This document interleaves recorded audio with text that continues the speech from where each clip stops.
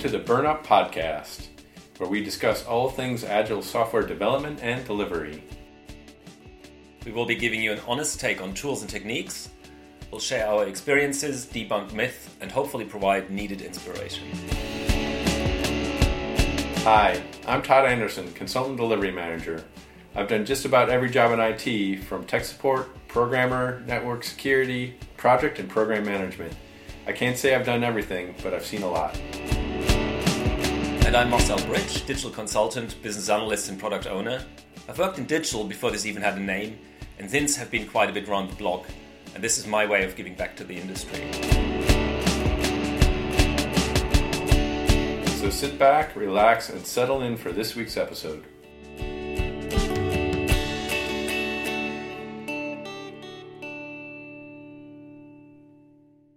Quick apology for the audio quality being bad in parts. We've done this via a virtual link and had to do some weird editing afterwards. Also apologies for me talking over Swati in some cases. We did have a bit of time lag in our connection, so that just make it harder for a clear conversation.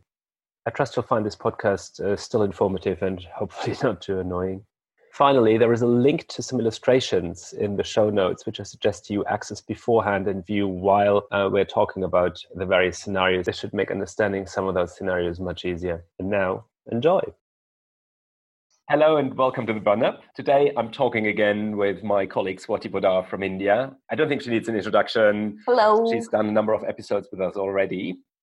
And today, Swati, we want to talk about something I think that was close to our heart in the project we both were working on for the last year, which is around how do we align teams across features or services when we deal with slightly more complex systems that we're building.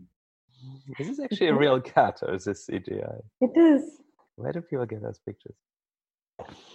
Okay, no more cat pictures. Okay, are you sure? Yeah. In fact, let's look at some diagram, I would say. So there is a link to graph one in the show notes for the listeners. It might be worth looking at that. So let me just talk you quickly through the graph. So imagine you have a client who's got a factory with a large number of machines, and you want to know what the machines are up to, and you want to have some control over what the machines are doing. Then we could imagine an application that has three parts, individual applications or functional parts. One that tracks device usage, so how are these machines used over time, device performance, what's the output, how are they doing, and then device configuration to kind of make changes to how these machines are performing. And that all together would be exposed to the end user via a web app front end in one single place. So this is a fairly simplistic landscape, I guess. And assuming now, that we have a number of developers, maybe 15 or so that we could have 3 Scrum teams. The question is, what do I work on first? How do I assign those teams to that domain, to the various parts of the application that I could be working on? And before we talk about specifics, Swati, what do you think? Are there any principles we would want to apply, or any rules that might inform how we split those teams across the domain?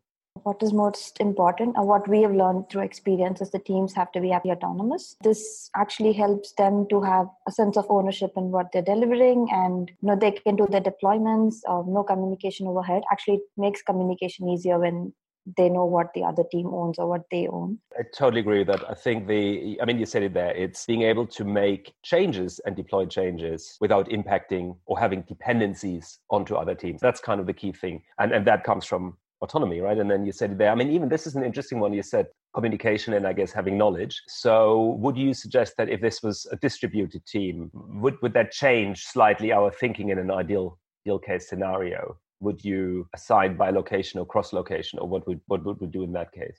No, I think the principle of it still stays the same. There still need to be autonomous teams. I guess how the work is divided across distributed teams or even multiple teams in a co-located area, it all depends on the project, the complexities and etc. But the principle needs to be same at any point. Yeah, and I think this is a good point. We've done another episode with yourself and Todd where we talked about distributed teams, and what we said was that yes, you can work in a distributed fashion, but it comes with a communication overhead.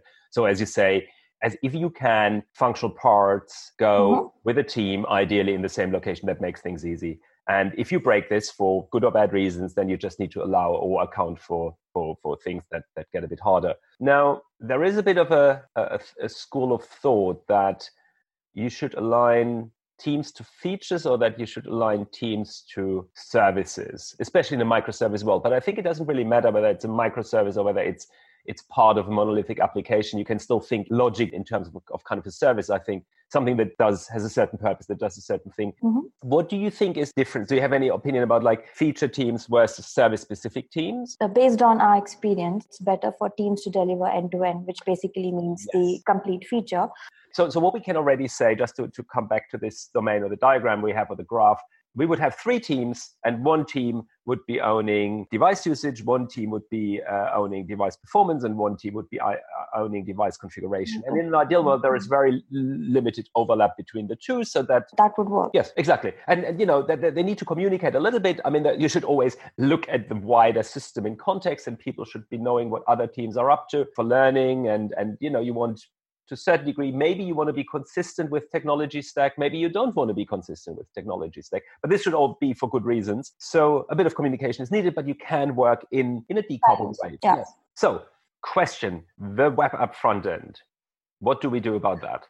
Who owns that? Who works on this? How does that get developed if the teams are owning the 3 things under the hood in a decoupled fashion? As a BA, we would write stories in vertical slicing, which means the team that picks up the backend work also does the corresponding UI work, right? And that's how it's supposed to be, because that's how you add a business value by doing it together. However, there was a problem with this, right? We ended up with a so-called front-end team who would then build the front end across all of those. And that didn't work. Why did that not work though? I think we developed features back to back. All the APIs were ready. And then there was a time to build the UI. We had to go through the requirements again. And remember, we had to change the backend requirements when the UI requirements changed. I had to revisit all of those and rework on all of those. And I guess that's when... Yes. So this is a really good point you just said there. So the revisiting the requirements, because a system-to-system interface has very different requirements to a GUI to system interface, right? And they may not just be easily expandable. You may have to really redo stuff. So that was one thing. But I remember you also saying because you are a bit on the receiving end of that, right, on that project. Had to run requirements across teams again, once with the teams that were doing the APIs, and then the team that was doing UI, bringing them together, making sure they collaborate. Yeah, that was no fun. It just felt like doing the same thing twice, you said, right? I mean, it's not efficient, right? Not at all. Exactly. And you know, I mean, I know we as business analysts, we're servants of the developers, and I mean this in the nicest way, right? We do stuff that helps them deliver software. We need to also make sure that the process is efficient and works, and you know, doing multiple things again and again. There are redundancies, there is waste, there is scope for error. So this is not a good way of working. So there is a pattern in the industry called BFF service, backend for front-end service, which Sam Newman has spoken about in his book, Building Microservices. Link in the show notes for that. And that is sometimes perceived as being a solution to the problem of splitting teams between backend and front end and how you split stories. I personally am not a big fan of it. And I think Sam Newman is quite critical of the BFF pattern because it creates another layer in the middle that needs to be maintained. Business logic possibly gets lost in that layer. So, you know, it's a bit tricky, but it can be very helpful. We have used it on one of our projects. We went back and forth with it. Yeah. there is some value in it, but we need to be very clear. It doesn't solve any of the problems we're discussing in here because the teams still need to own end-to-end. Having basically now agreed that teams should be owning functionality end-to-end, and it was interesting, I read up a little bit on this on the internet, and I was also rereading Sam Newman's book, Building Microservices, which I think is an excellent book, and it touches on some of those challenges. There is this thought in the industry that you have either feature teams owning a feature independent of whether the service is cross features or not, or whether you have service-specific teams that own a service. And of course, and I think his conclusion, reading between the lines, is feature teams are a great idea, but ultimately they are hard because they work on multiple services, and then you have teams that fiddle around with the same functionality. And so ideally what you do is you slice your services and your architecture so that they match business concerns, and that matches features, and then you can map the teams nicely on top of that. Now, if we look at it, again, there is a link in the show notes. If we look at the graph 2, what we quite often find is that we have shared services, unfortunately, in the mix. So in this example, what we found on that project was that there was a user preference service that would provide information such as the preferred language, time zone, units, metric or imperial. And the user could define that and set that. And then each application would display accordingly, right? Yeah. You and I have worked on a project where we had something under the hood, which was called the configuration service, which would, in a quite complex way, store configurations that then some application we were building was using to, again, present information or apply business rules. And that service was used by all the other services. And there is a thought in, again, Sam Newman writes in his book, maybe you can you split those configurations and those preferences across services and have each service have its own configurations. Examples we've just made, that wouldn't make sense, right? You wouldn't want to duplicate the preferred language or the time zone. That needs to be in one place. And every service needs to be consistent in applying that. You can't have that for device usage, performance, and configuration separately. That could go out of sync, right? Yep. Question then is, how do we split the teams across those now 4 services? So are we saying there is a team that owns user preferences and they're a service provider to all the other teams? Or are we saying every team can just muck about with the user preference service and they are responsible for making the change? But how about conflicting changes? How do we make sure that things don't go out of sync, that people understand how the user preference service is working?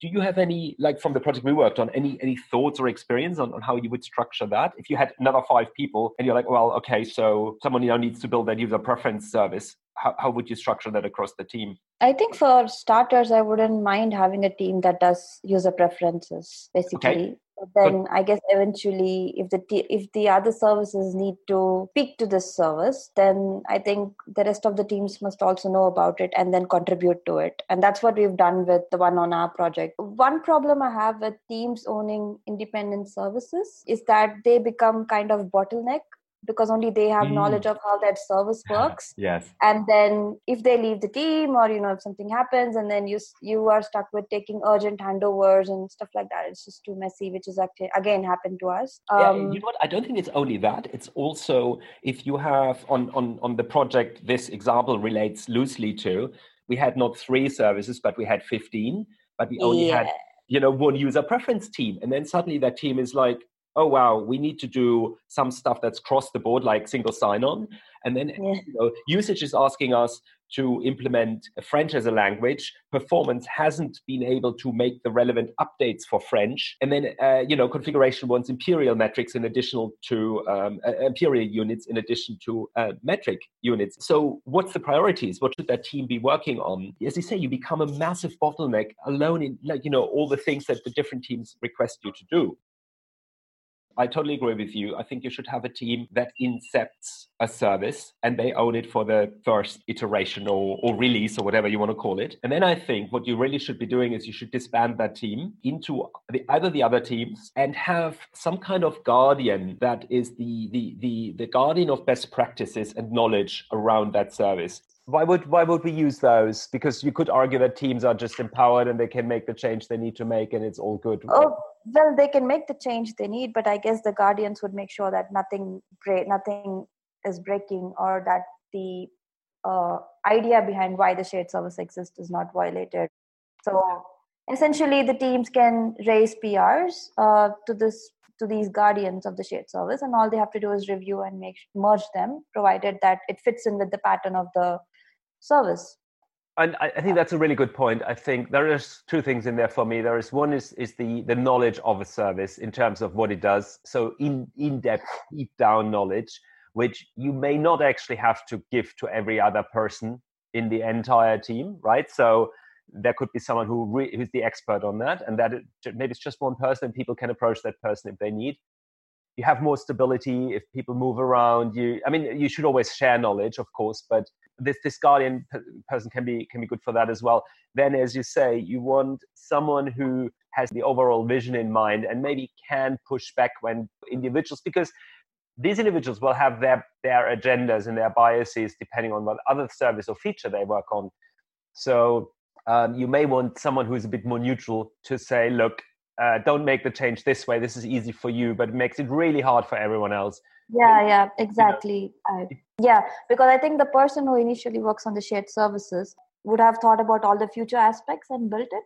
Yes. And if somebody with minimum knowledge tries to do changes, it might be a hampering thing to the service. And I guess that's why we would need these guardians. Absolutely. And then I think these guardians are also good because if they have a little bit of time on the side, as you said, this might not be their full-time job to look at that service, they can then from time to time maybe take the time out to do some radical refactoring. If that is, we have seen this on our project, right, where one of our colleagues was just refactoring one of the core services at one point where it's just like, yeah, we've just learned more. This has evolved. This needs a total rewrite. And he was just doing that under the hood. No one was being impacted by this. Where this becomes difficult, and I think this is more a business problem, is that, the thing I mentioned around priorities. So if someone is introducing another language, from an end user perspective, I don't think it makes sense to have French available only for one of those services. It would be really weird if I could use device usage in French, and then I'm swapping over to device performance, and there I get an error message that French isn't available. So what the business need to do is they need to define those the priorities of all the different requirements in terms of priorities across all services that are affected by the underlying change. So there is a little bit of an overhead in terms of being aware of when you are making breaking changes, and in terms of the business kind of aligning everyone to that, which can be quite tricky. And I've had this before when different teams for these different applications are basically different profit centers. So they have very, very different objectives. So what do you do then, right? Then it becomes really interesting how you prioritize that. Yeah.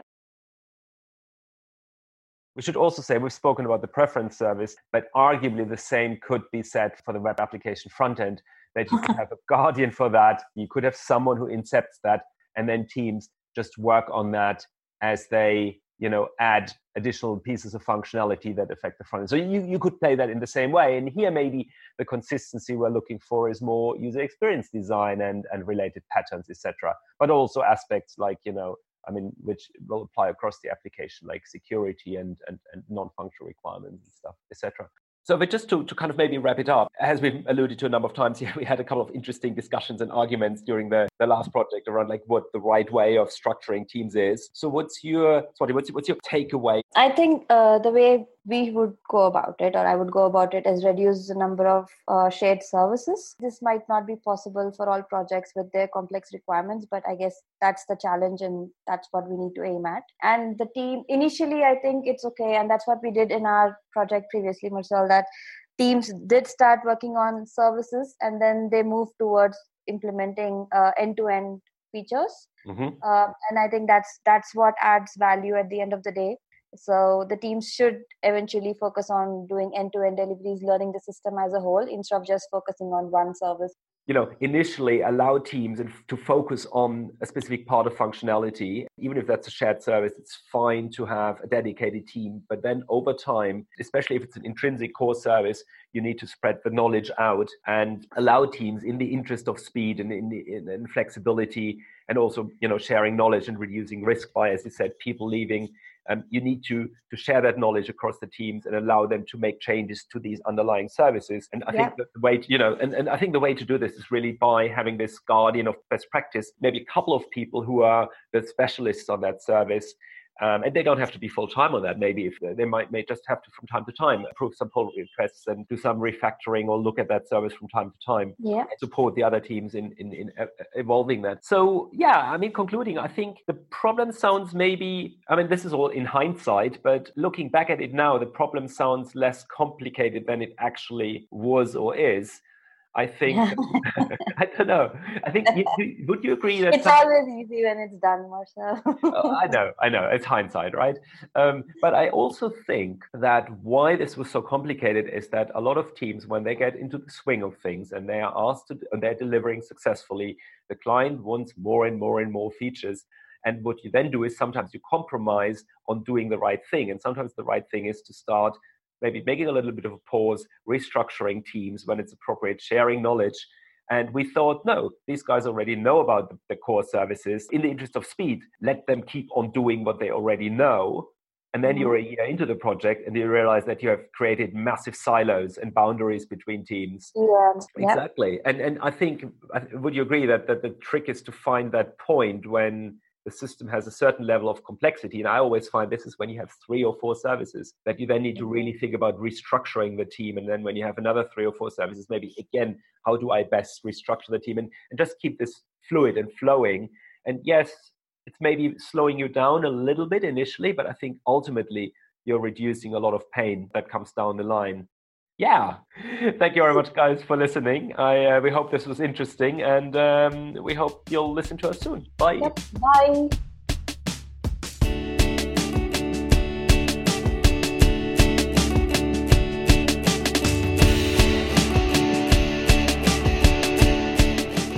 That's it for today's episode.